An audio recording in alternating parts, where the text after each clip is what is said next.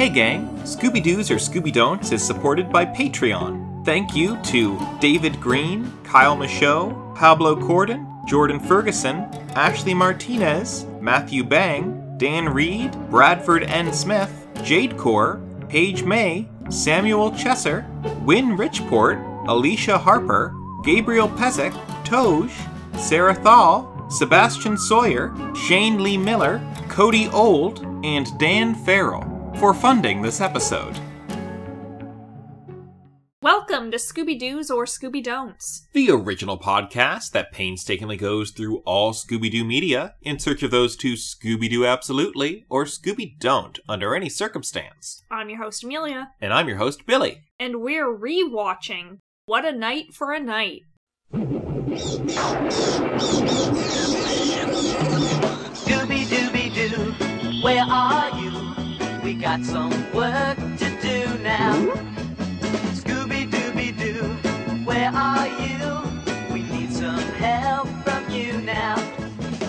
Come on, Scooby-Doo, I see you, pretending you got a sliver. Nice emphasis on the read in that introduction. I felt pulled in right there. I'm excited. Thanks, it's because I'm a little phlegmy from this iced coffee. It is heavy on the cream today, isn't it? A little bit. I don't know. I feel like normally they put a little more sweetener than cream, or, you know, in an ideal world, it would be more coffee. But that's not what we're getting today. It's a creamy sweet drink. The sponsor of today's episode. We'll give you no brand information. No, because they didn't actually pay us. That would be an important element of a brand deal, is they pay us, and then I say their brand name. Instead, I'll just describe their product. Poorly. Here we are, listeners. As promised in the last episode, we're here for a rewatch of What a Night for a Night, and this time, we might actually talk about the episode. Might. No promises. Because my at first glance is still fundamentally about Scooby-Doo as a whole.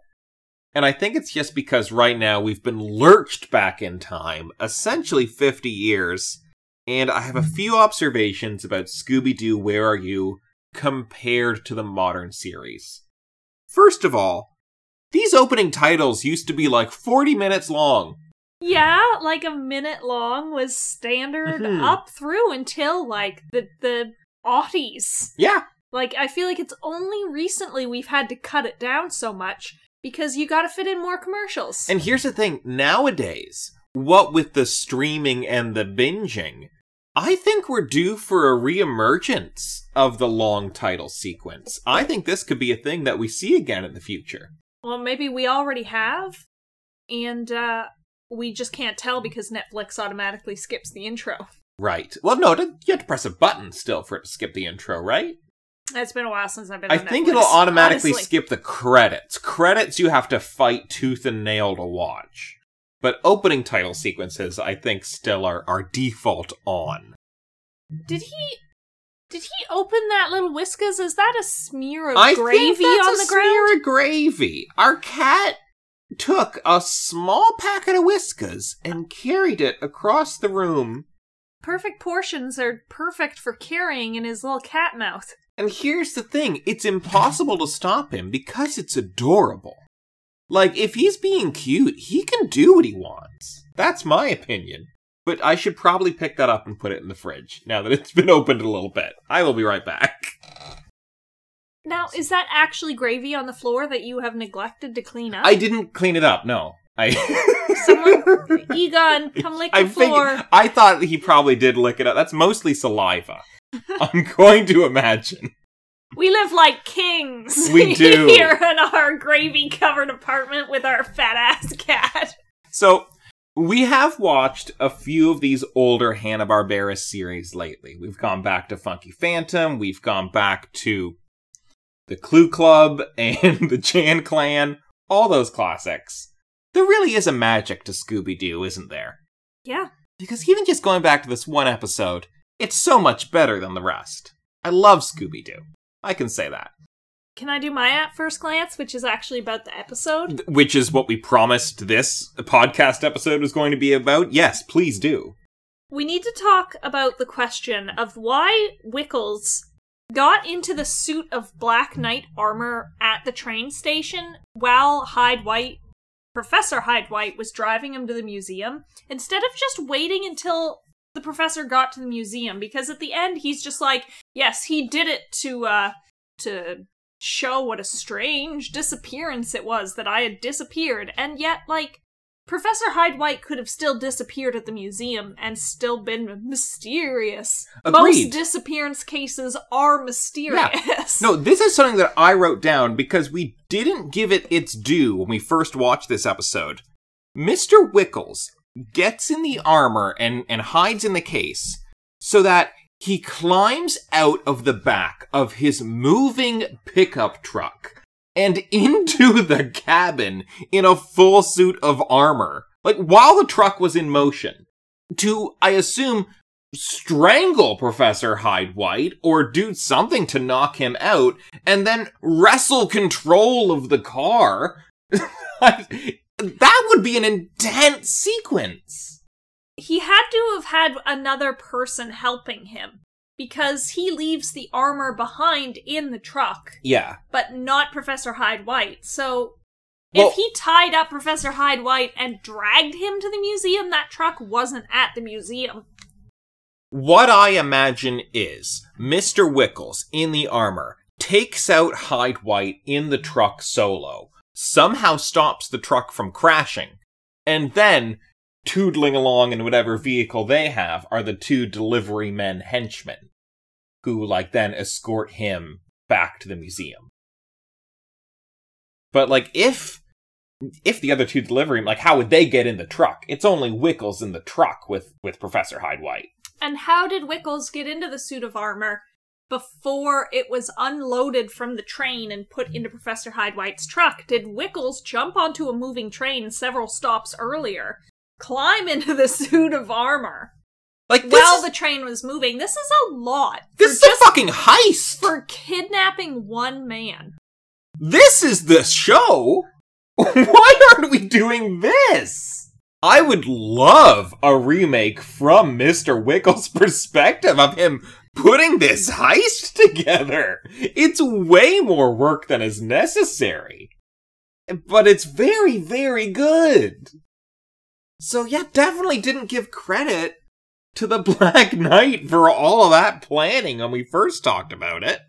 Would you like an official premise for this episode? I don't see why the listeners can't just go back, re-find episode 1, and listen to the premise there. Well, I mean, that is an option that you have, but in case that you are, like, currently in a truck in motion, you know, sometimes people listen to podcasts while they're driving. Where are you driving in this pandemic, folks? Museums still gotta get their deliveries of black armor, Amelia. So we can't let this pandemic stop us. When Scooby-Doo and Shaggy find an abandoned pickup truck with a knight's armor in the front seat, the gang deliver it to the museum in place of the missing professor. However, this Black Knight is said to come alive every full moon. As the gang investigate the night, they realize that it is a full moon, and the night has come alive! What the hell is all that about? I don't know how to vocalize this, but it's alive ... exclamation point. I don't know how to read that. I just gasped. But there is a lot going on even here. The fact that the black armor comes alive every full moon? That's werewolf shit. Why are we doing werewolf shit with the Black Knight? Why not? Ghosts can have patterns. Yeah, I mean, and it makes it original to Scooby-Doo. This now is an original creation that you have by mashing up two existing elements. Who says it's only werewolves that are going to be affected by the gravitational pull of the moon? Knights, also famously affected by the gravitational pull of the moon. Oceans. So which member of the gang do you want to start with today, Amelia? Do you want it to be Shaggy, Scooby, Daphne, Velma, or the other unnamed man? Does no one call him Fred? No, his name is not spoken in this episode. Oh, goodness. That's so very, very sad. Yeah. I don't know when we're gonna get a name drop for this fella, but, you know, the fella in the ascot. The fella in the ascot, he expositions us to death, his very first line. He says that there is a knight sitting behind the wheel of the truck, when both us as the audience and the gang that he's standing with can see that with their own eyes. And it's such a bizarre line reading from Frank Welker. He says, "What's a dirty old suit of armor doing in the driver's seat of this pickup?" Like, I think he's just looking down at his script and then looking back up to read it. Like a third grader at a talent show. Dirty suit of armor. Yeah. He might have said dingy. Still. Yeah, it's judgmental. It is judgmental. What's your armor look like, Fred? Is he part of, like, a ethnic group where an Anglo-Saxon knight would be a horrible deal to see charging over the Highlands? Because he's very white, y'all. I was gonna say, Amelia, I don't think Fred qualifies for any ethnic group other than white. That's the joke. He's very blonde. He's very pale. I think if you look up white privilege in the dictionary, a picture of Fred Jones is just there. Can we all just take a moment to appreciate the massive wooden ladder that Fred pulls out of the back of the Mystery Machine? Fred's bag of tricks. In recent years, it has manifested as the van being able to transmogrify into any fucking shape or design that Fred Jones wants. But here, it's simply that he can keep a wooden ladder 3 times the length of the van in the van. I mean, this is a non-collapsible ladder, folks. This is solid wood. It's wood!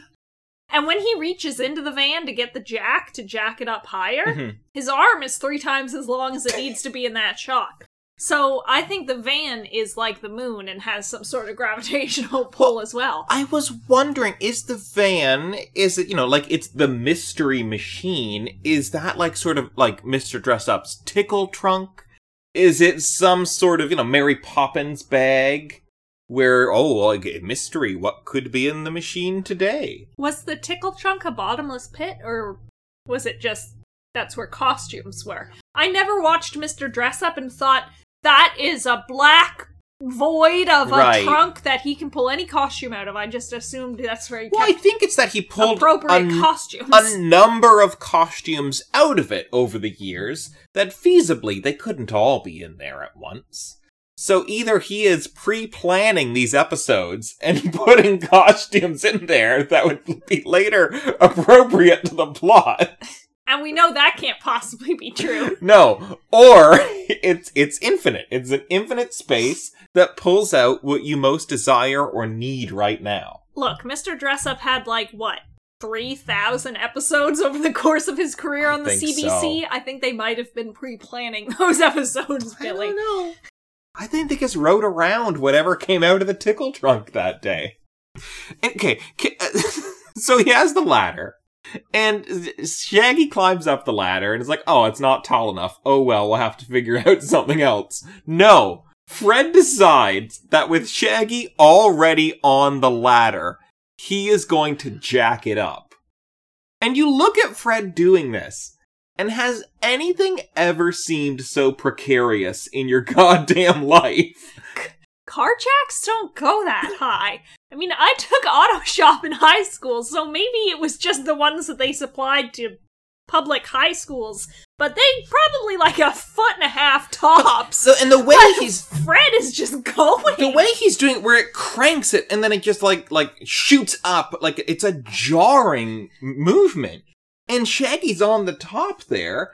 I have to imagine at one point the balance will be shaken. This is why women live longer than men. When we break and enter, we don't do it stupidly. Fred has a very dangerous idea with the car jack, but he makes up for it by having Scooby snacks available. He does. Of course, Shaggy isn't eating them yet. No. He doesn't start eating them, I think, until Decoy for a Dog Napper. That sounds right to me. I think I remember that.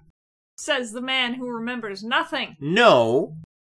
But I did observe this episode, and I can confirm that Shaggy didn't eat any. I can refer to those notes. So Fred, keeper of the Scooby snacks here in episode 1. That does change later on. Should we move on to Shaggy and Scooby? Sure. So, Scooby is significantly braver than Shaggy in this first episode. Specifically, I'm looking at this first scene. Shaggy and Scooby-Doo are walking in the night, and Shaggy pushes his big dog forward because he's scared of a noise in the bush. This is something that's changed a lot in recent years. Now, they're both scared of everything. Yeah, now they're both fucking horrible cowards. I have to say that later in the episode, when Shaggy yells, "Scooby-Doo, do something," and Scooby does, it's really nice to see a Scooby that won't leave Shaggy's life in danger. Yeah. After so much Be Cool. Where it's very clear that he does not care if Shaggy dies. And this is, my home characterization. I really love the idea of Scooby-Doo as a protector. Not like a Scrappy-Doo where he is aggressive. Like, he's a chill dog. He's absolutely a chill dog. But, you ask him to go forward, he's gonna go forward and check it out. I think a dog is probably the easiest way to make a timid person feel a little braver. Yeah. Outside of the official constraints of a service dog or an emotional support dog, just having a big-ass dog guarding your back while you're at, an ATM in the night? Fuck yeah, you feel braver. It makes so much sense that he would have this dog, and that everybody reacts to Scooby-Doo in such a positive way in this episode. This is how you would react to a dog. Yeah. You would just enjoy having a dog around. You wouldn't be like, oh, this dog that's always doing dumb shit. There is literally a scene between Velma and Scooby-Doo in this episode, and it's very nice. They're making their way home from the movies after a double feature of the same movie that Scooby insisted they stay and watch. Where the fuck does Shaggy live? Because this is fucking no man's land that they are walking through. Right. I could understand it if it was a drive-through, but they are walking. And what kind of drive-through is going to play the same movie back to back? I mean, yeah, usually a drive-in double feature would be 2 movies. Yeah. It's not the same one. It's not a multiplex where it just keeps playing and playing to churn them out. Maybe it's a new release? So, they watched the 7 o'clock one and then stuck around for the 10 o'clock airing? I don't know. I feel like this is different from how movie theaters actually ran back in the day. There were new releases. Yeah, yes. Just not in a megaplex It's not, situation. This wasn't 2020 where all new releases were put on hold. All new releases included Sonic the Hedgehog, and that was it. Well, we peaked, Amelia. Sonic the Hedgehog came out, and Hollywood said it's official. No more movies necessary. We've done it. So, where are they walking? Where does Shaggy live? He lives on the edge of the creepiest fucking woods imaginable. No wonder he needs a big dog with him at all times. There's coyotes and shit coming after him. You know what? I'm going to throw this out here too. It is 1969. Urban expansion hasn't happened as much as it has nowadays. There was just more nature around. I have a very, very important note here, which is simply, Scooby's facial expressions rule. He's very expressive in this episode, and I really like it. I like that this is Casey Kasem Shaggy. There's so much charm here. He's really the only Shaggy worth talking about, honestly. Coming back to Casey Kasem after Matthew Lillard, there's no competition. I think people nowadays kind of forget how good Casey Kasem was. Because I see things on Twitter all the time that Matthew Lillard reblogs that are just like, oh man, he was born to play this role. No one else compares to Lillard, and it's like, excuse me? No, I will defend him here, because often I have seen people say that, and Matthew Lillard will actually say, no, Casey Kasem is Shaggy. Not on any of the times I've ever seen. Well, maybe he's doing it less nowadays, but I agree. Casey Kasem defined the role, and with very good reason. He does it so well. When Scooby... Caveat? Pilates Squad, rise up. I will state officially my continued love for Nick Pilates, and probably he should have gotten more of his due. The part where Scooby is standing on top of Shaggy and Shaggy giggles. He's like, "Down, boy, down!" And he's like trying to be quiet because they've broken and entered into some place, but he's also just enjoying some dog affection. Like, that's so sweet. Mm-hmm. So cute. No one but Kasem could have done it. Yeah, Kasem, we miss ye. Yee? Ye. I gave it gravitas. So as you mentioned before, at one point, Shaggy does say, "Scooby-Doo, do something." And Scooby does our first disguise bit, something we've been seeing a lot in Be Cool Scooby-Doo lately. Scooby runs in as a painter and does a little skit to distract the monster. It's not a skit. It's squirting kind of paint in his face. It's kind of a skit. That's like just spraying someone with spray paint and being like, "I got you with my skit," and then running off. If I was in a costume, and if it all made sense, I had a sense of character under it, that would qualify as a skit. When Scooby balances on top of Shaggy, at the point where Shaggy is delighted and is like, "Down, boy, down," Scooby has got his massive Great Dane weight balanced 2 front paws on Shaggy's stomach, 2 back paws on Shaggy's dick. And that cannot be comfortable. How big is a Great Dane? We determined this years ago, but that is a lot of weight. And doesn't Scooby seem like such a big dog in this episode? I know I'm saying it over and over again, but he just seems so much like a big, awkward dog. And we get away from that as he becomes not a dog, but becomes Scooby-Doo, trademark, copyright. The character that we've known and loved for 50 years. Here, he's definitely not big enough and Be Cool. Yeah. The scaling is all off, man. This was supposed to be a huge mutt of a Great Dane. The last cell in a Great Dane pedigree puppy mill because he's gangly and gross looking. Yeah, he's just so much more fun as this. Is he set to kill a man that walks through that back door? Because they leave him on guard duty. At the back door. And, is he set to kill anyone that walks through that door? I don't think they would make Scooby-Doo kill a man. Well, then what's the point of having a guard dog? Just a 2 block... honestly, with it, how big of a dog he is, I think he could just hold the door closed. If he puts his weight to it, he'd be alright. Shaggy does 3 things in this episode. Okay, let me see if I can guess them. Okay, he breaks into the museum. No.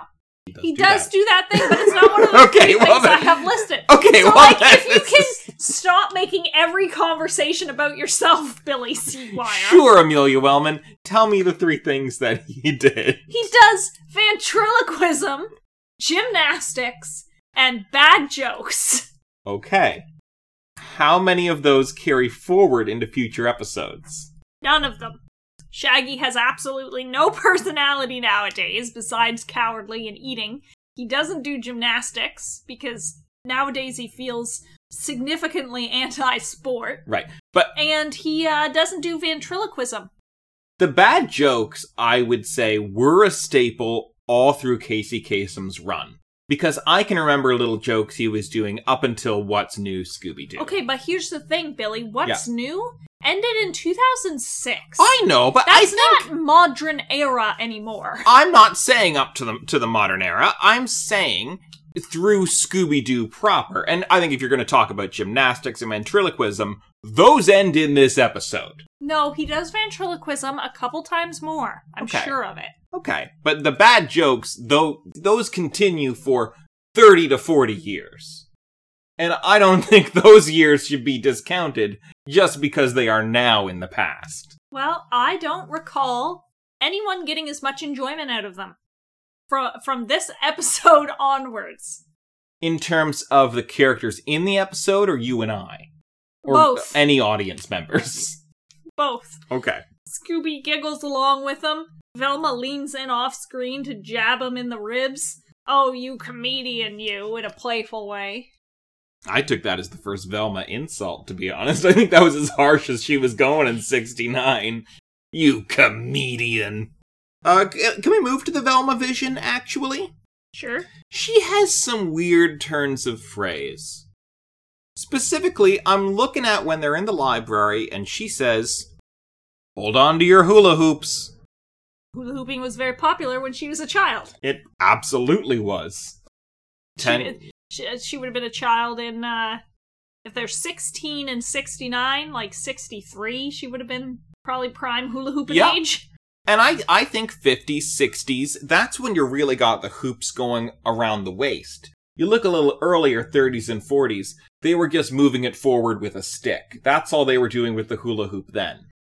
It took an innovation of the 1950s for someone to pick it up and start twirling it around the waist. I remember one time, I was in the kitchen while my nanny was talking about something from her childhood. Yeah. A toy of some kind. And I looked over my shoulder and said, "What, one of those giant hoops that you pushed with a stick?" And I got sent to my room. You got sent to your room for that. For implying that Nanny was born in the 1920s. Go to your room. Mom got a good laugh out of it, though. For context, my grandmother was born in 1934. I was gonna say, it's gotta be kinda close, like, for our grandparents. I think probably my grandparents were born in the 20s, some of them at least. I'd have to go. Some of them? How many grandparents do you have? 4! Biologically. Yeah, some of them. I don't know. A lot more. Some implies more than one. Okay, well, you've also got more than 4. What's this with, like, I Grandma Betty? Grandma Betty's great. Everyone's a fucking grandmother to the Seaguire children. I'm many things to many people, and one of those things is a grandson. Listeners. Ain't nothing grand about you. I think woo! Velma, a man in a suit of armor kicks her in the ribs and she doesn't flinch. We've said it since the beginning, folks. Velma's a tank. Her core strength is unbelievable. Rock solid. Yeah, like, she hardly even notices when that knight passes through her. Don't say that.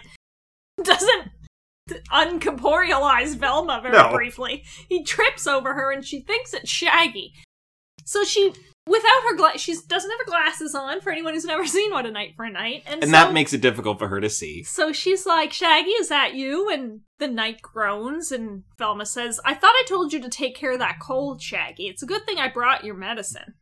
And she starts pouring medicine into a spoon that she has with her. Carries a bottle of medicine and a spoon and with her. And a tablespoon. She's not carrying a purse. These are on her person at all times. Not only does she not have her glasses on so that she can't tell it's Shaggy, but she can pour a perfect tablespoon of cough medicine without the glasses. Yeah. But then, even worse, Shaggy makes his reappearance to have that medicine, and the glasses are back on her face somehow. So she continued to pour medicine for the Black Knight, who was in stocks at the time, so I think that counts as torture. It's weird. I think she was so focused on...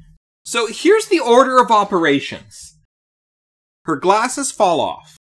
The knight trips over her and makes some sounds. Gets stuck in stocks where he makes the sound. She thinks it's Shaggy. So she gets up, she takes out the medicine, pours it into a spoon, and then looks around for her glasses with the medicine in the spoon, grabs her glasses, stands up and puts them on. By this point, Shaggy is in front of her. She shoves that spoon in his mouth. She's a dear and caring friend that she cares more about Shaggy's persistent cough and cold than her own glasses. Her sense of balance, though, to keep the medicine in the spoon as she's searching. How much cough syrup did you have as a kid? When I coughed, I would get it? Yeah, I don't know. I feel like it was a large part of my childhood, and I have hardly had any at all as an adult.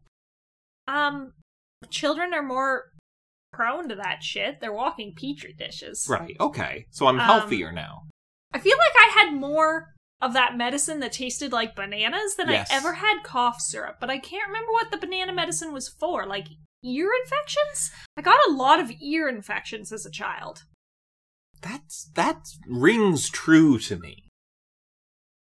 It was definitely not an everyday thing, but it was like, okay, now it's your banana medicine week.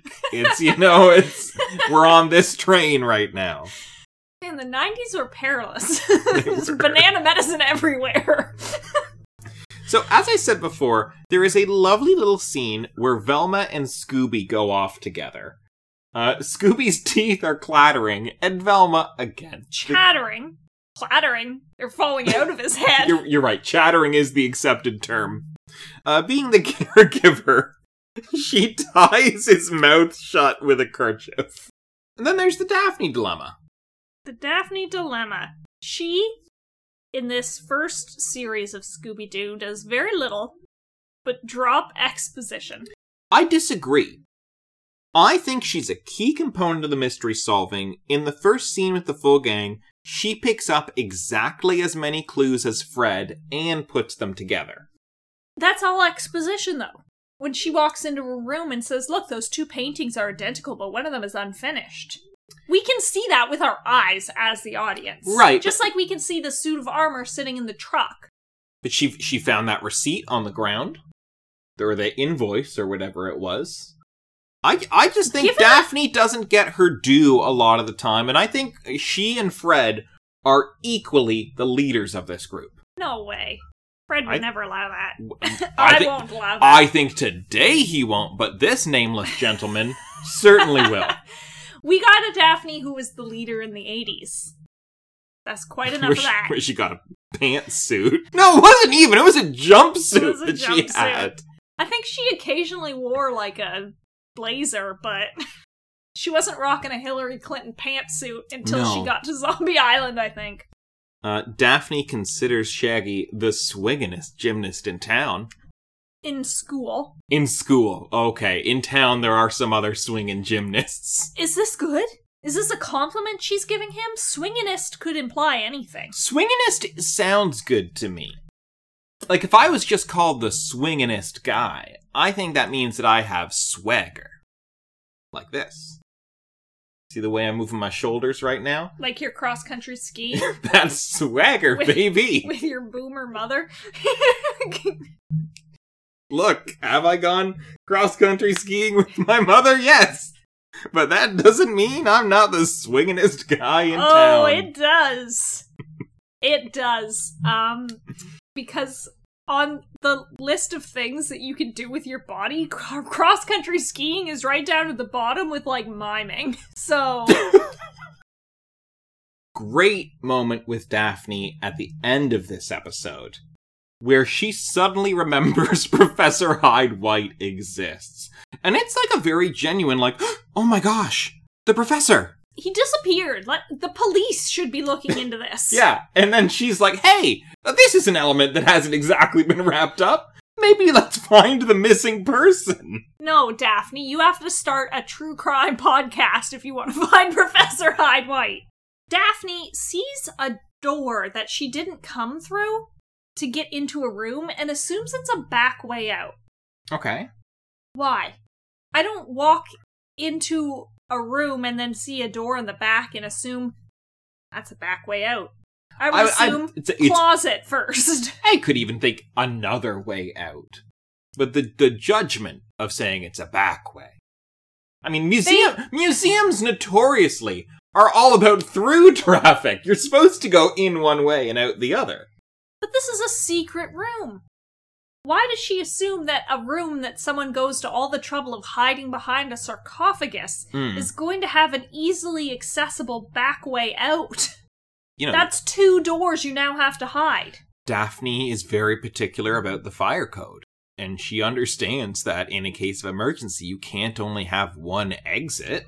I'm very particular about building code. Let's do something we didn't do when we first talked about this episode, and let's go over the minor mentions. It's 1. I guess technically 2 if you consider the wrap-up, but it's not even really part of the mystery.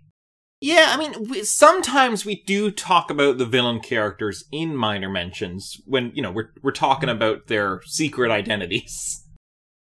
So I would like to mention Mr. Wickles here. He is the curator of the museum. He is a... Short, fat, and bald. Yes. Large man who lacks hair. That's really all I have to say about him. I'm also going to note the sad expression on his face. His body shape is not that of the Black Knight. But I think that this suit of armor is a magical shape-changing suit of armor because when Scooby puts it on at the end, the finger plates turn into his paws. Whoa, do they? Yeah. That's impressive. Some sort of magical suit of armor. So maybe once Mr. Wickles gets into it, he gets elongated to fit it properly. He is the curator of this museum. Seemingly the only employee. What about Professor Hyde White? Well, Professor Hyde White, How is he employed for the museum? Who is this man? He's a professor, but you don't teach courses at a museum. No, it seems kind of like he's in charge of this new exhibit that has to do with the Black Knight. We only really get to know him at the end. We see him at the beginning when he's driving, and at the end once he's been freed. Isn't that so like the British? Oh, we need a British curator to follow this. No suit of armor has ever been as impressive as this suit of armor. Meanwhile, no one of Greek descent is overlooking the Elgin marbles at the British Museum. And can I just say, Professor Hyde White, when he does speak, it is such a spectacularly weak British accent. Like, he has a British accent the same way that Frasier has a British accent. Just a little posh, is all it is. Ah, hello there, I have a British accent. How are you? I want to point out that we find him tied up behind, a ceremonial mask at one point. And then it cuts immediately to him in his office with, a pipe telling the kids what happened. He's so chill. How long has he been tied up? When's the last time he got any water? Take him to the hospital, Mystery Incorporated. Excuse me, I would like to go get a change of clothes, as I've defecated all through these ones. Shit! Yeah. Someone check his vitals! We don't know, that could have been a week later, the gang came for a wrap-up. Other characters we do have 2 delivery men who I guess were in on the crime. I hate this, Billy, that you feel the need to mention 2 men that have 1 second worth of appearance and no lines. Well, you know what? So obnoxious. We didn't talk about them when we first did the episode, so I'm just trying to be thorough so we don't have to do this a 3rd time. There's also a sheriff. Not a policeman, but a sheriff. If that tells you anything about the justice system. An elected official, not someone who's actually good at the job. Because sheriffs are elected, right, America? Is something stupid like that. I know coroners get elected, which is fucking ridiculous. Coroners get elected? Yeah, there was a whole John Oliver special about, a coroner who was, keeping corpses out of the freezer so that, he could chill his lunch and shit. Shouldn't they just be doctors? Shouldn't they? Yeah! You would think, but I'm pretty sure everyone is elected in America under the guise of freedom! See, this is something we haven't had to discuss because there are very few coroners in Scooby-Doo. You can be tied up in an Aztec tomb for a month and just smoke a pipe afterwards and feel well. Well, it was the 60s, so... Alright, let's talk about the villain, the Black Knight. It's a suit of armor that comes to life under a full moon. I find that part crucial, and I always forget about it. It's just a neat bit of lore. But as we see it, a large knight, dark armor, coming to kill. And I think it's a good opportunity to compare this, because we did just see the Black Knight in a Lego Scooby-Doo adventure. So how do you think this knight compared? Exactly the same. Suits of armor are not scary. This is like looking at a skeleton and thinking that's a monster. Right. No, that's bones. Well, who was... you look at a suit of armor and it's that's plate mail. I can take that. Look, I'll just get this woman to kneel down and he'll trip over it. She won't feel a thing. Foolproof plan. So the master criminal plan... I think we already went over a lot. We know it's Mr. Wickles. He is an art forger, or as the sheriff says, an art swindler. He swindles art. Swindles it up good. And he pulled off this spectacular vehicular heist with Professor Hyde White for just the sake of taking him out. Because I guess in addition to curating medieval armor and its associated mythology, Professor Hyde White also can tell an art forgery. Mr. Wickles built a secret room behind a sarcophagus. The man is extra, so I do not doubt he'd pull a heist. I do, however, doubt that Professor Hyde White could identify every art forgery in the museum. I agree. I think it's wrong. Here's the thing. He's obviously a talented forger because it's identical. You know, it's along the lines of you'd probably have to carbon date the paint or something to find out what's more modern. So, Mr. Wickles he's selling the originals in this case, but I think he could sell the forgeries. That's what most forgers do. If you can forage through a museum and find a painting, that's fine, just go sell that. But if you're gonna forge a painting, then just sell that one. So, for feasibility, he did it in the wrong order. But as we can see, order of operations was not the Scooby writers' main talent. They were not good at it, hence that Velma scene. And, oh my god, how poor self-esteem does Mr. Wickles have that he's told that, an expert is coming to the museum and he just freaks out like this. This museum is not well off. It's never had an expert before. An expert in anything. He's sweating. Oh god, he's gonna know all these dinosaur bones or paper mache. So, tear scale. I'm still only at a 2, and that still feels pretty generous, given that this is a Black Knight that doesn't even carry a weapon. I think, I'm not going to change my number. That's canon. I'm pretty sure my number was a 3. We just re-listened to this. I'm positive that you also had it as a 2. Well, then I'm going to bump him up to a 3. That one just to make me angry? No. That one extra point is because I realized how awesome the fight in the car must have been to wrestle control of both the vehicle and Professor Hyde White. I don't think you get to rate it for hypotheticals that are happening in your mind. Okay, then I can leave it as a 2. I will, however, say that going forward with many art forgery schemes ahead of this isn't a crime. Swindle art. Sell it to stupid rich people. Victimless crime. It's an art in itself. The fact that there are people that are like, no, don't forge art. Do it.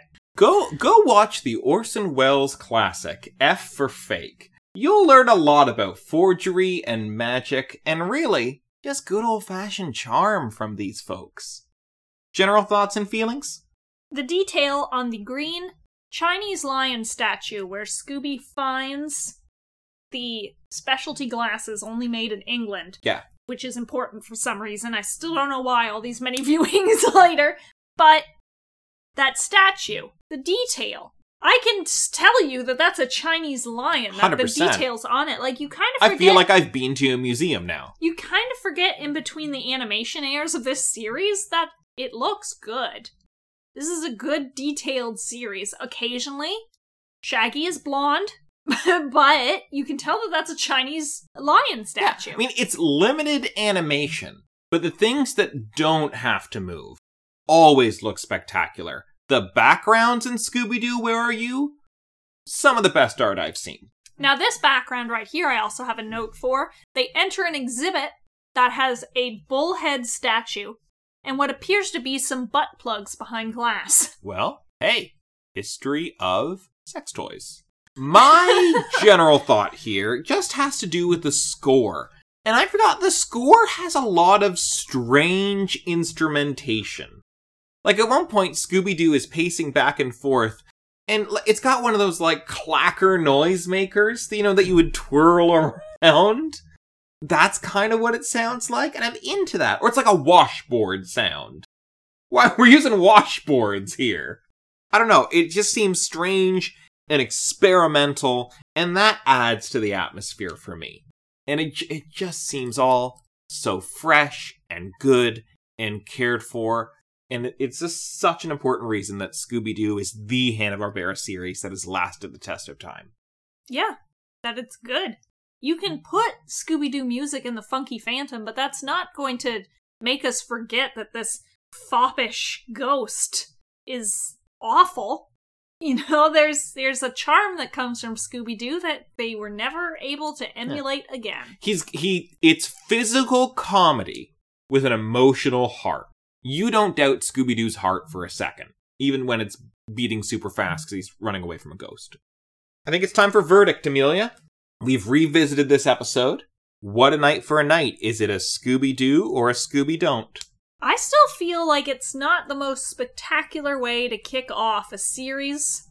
I mean, they would have produced all these episodes at the same time, because you see a lot of them in the opening theme. I don't know. There's other episodes in season 1 that I think would have kicked it off a little more spectacularly than the Black Knight. I'm going to leave it at a Scooby maybe. Honestly. Well, you were at a Scooby-Don't before. So are you upping to a Scooby maybe? No, I was counting it that yours was a Scooby-Doo last time and that we rounded it to a Scooby maybe. Okay. So I guess if that it makes it easier for you, I will just say, sure, Scooby maybe. Okay, well, I'm keeping mine where it was at a Scooby-Doo. I think this is a fine episode. I think, like you say, there are better ones in Scooby-Doo Where Are You, which is why I'm not giving it the absolutely bump.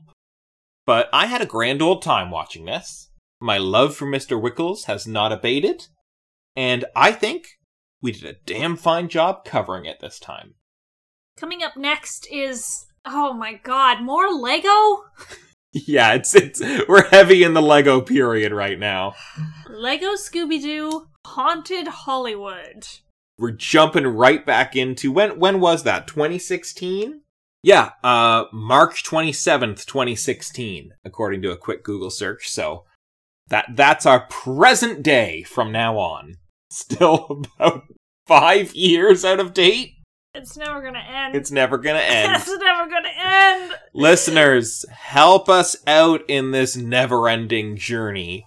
And find us online I don't know how that'll help, but just find us there. I'm at the Billy Seaguire. Amelia is at Fatal Amelia. And we can be found collectively at Scooby_Doos. And on that note, that's it from Scooby-Dooby Us to Scooby-Dooby You. Now, when we redo a clue for Scooby-Doo, how do you want to discuss that one? Amelia?